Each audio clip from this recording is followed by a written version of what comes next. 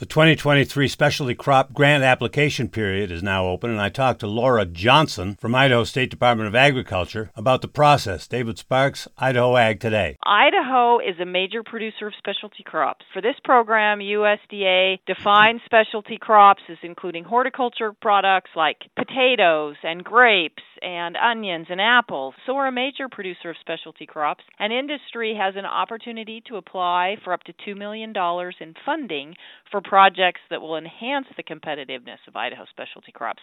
So it's a very important program for those producers. Now, there is a caveat that the project has to support more than one entity.